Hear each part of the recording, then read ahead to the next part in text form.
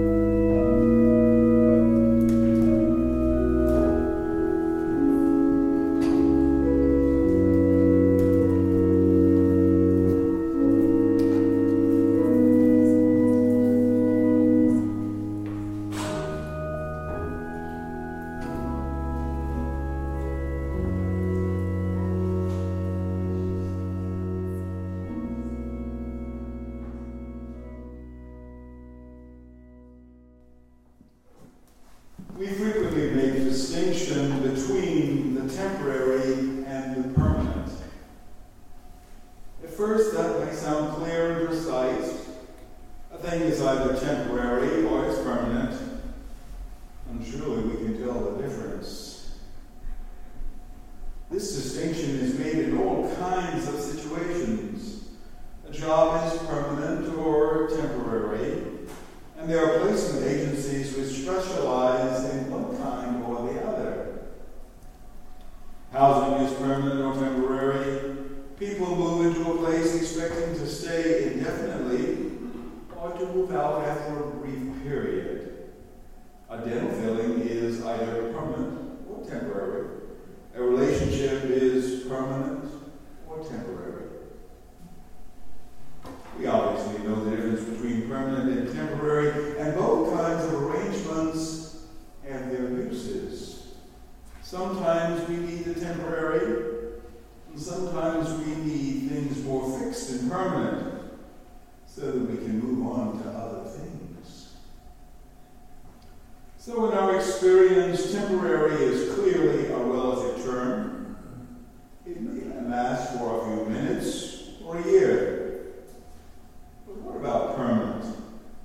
Permanent seems to be a more absolute term. But upon closer scrutiny, we see that in human experience, permanent also turns out to be a relative term. Some things, some institutions, some societies last a long time, but human history forces us to confront the relativity of permanence. The Roman Empire may have endured for hundreds of years, but it fell. The dynasties of China may have lasted for many centuries, but they too have passed. There was a day when the sun never set on the British Empire, but that day is no more. Adolf Hitler may have boasted that he was going to found a reign to last 1,000 years. But his dream ended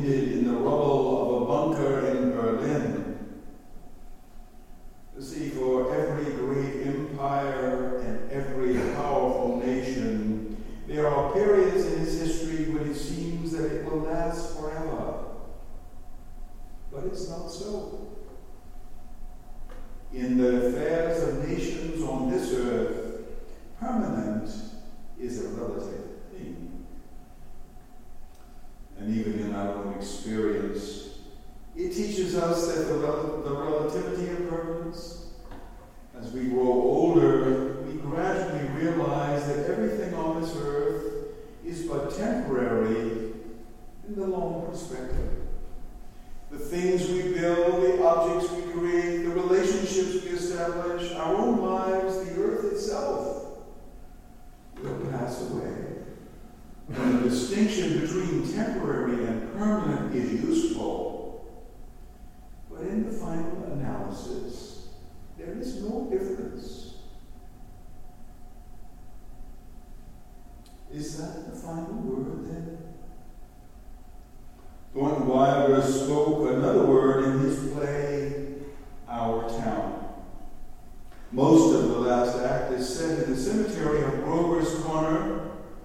The stage manager begins the last act with a long comment about life and death. He says, and I quote, "I don't care what they say with their mouths. Everybody knows that something is eternal. And it ain't houses, and it ain't names, and it ain't the earth, and it ain't even the stars. Everybody knows in their bones that something is eternal, and that something has to do with human beings. All the greatest people ever lived have been telling us that for 5,000 years, and yet you'd be surprised how people are always losing hold of it. There's something way down deep that's eternal about every human being." End of quote. Surely Wilder is right. There's a profound longing for the really permanent, for the eternal, for the things that endure. Surely there are hints and clues. Empires don't survive. Most of the things for which we labor so passionately about, and when we get so agitated for not achieving, hardly last the effort it takes to bring them into being. But consider, if you will, 3 hints and clues of things that do endure. The first hint comes from a book containing the diary of the Marquesa Irish Origo, written during the terrible war years of 1943 and 44 in Italy. The war swept over the estate where the Marquesa lived, bringing its terrible toll of misery and destruction. Of that time, she writes, "It is, however, quite impossible to attach importance to any material possessions now. All that one clings to is a few vital affections." And in the end, she says that it is the shared, simple acts of everyday life that offer meaning and hope for the future. If there is hope for anything that endures in this life, it is hope that love and loyalty and sacrifice and compassion are somehow taken up by God and woven in the fabric of the eternal purpose of God's creation.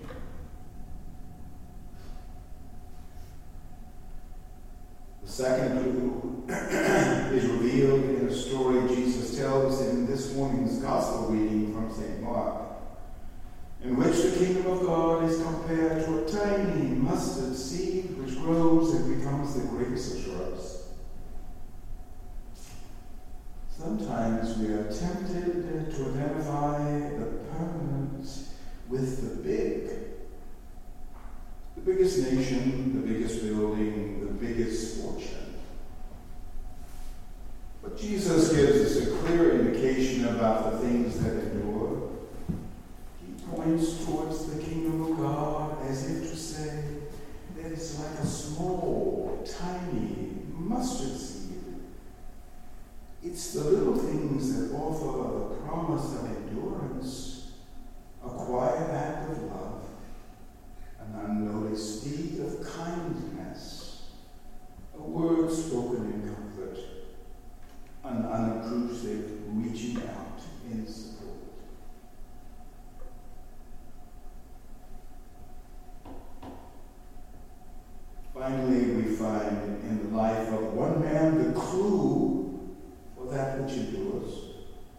Jesus was born in the midst of the mighty Roman Empire, a child born to an obscure couple in a remote village in a pitiful land. The empire is gone. The man's words and power and love endure. And the third clue is from the words of St. Paul, who writes in his second letter to the Corinthians read this morning. Beyond the limits of this life, which is but a passing moment, Paul glimpses a life in which we are at home with the Lord. With Paul, we believe that it is by the Spirit of God that life has been given, and that it is God who fulfills the deep longing of the human spirit for that which endures. Can we pray? Grant us, Lord, not to be anxious about earthly things, but to love things heavenly, even now, while we are placed among things that are passing away, to hold fast to those things that shall endure, through Jesus Christ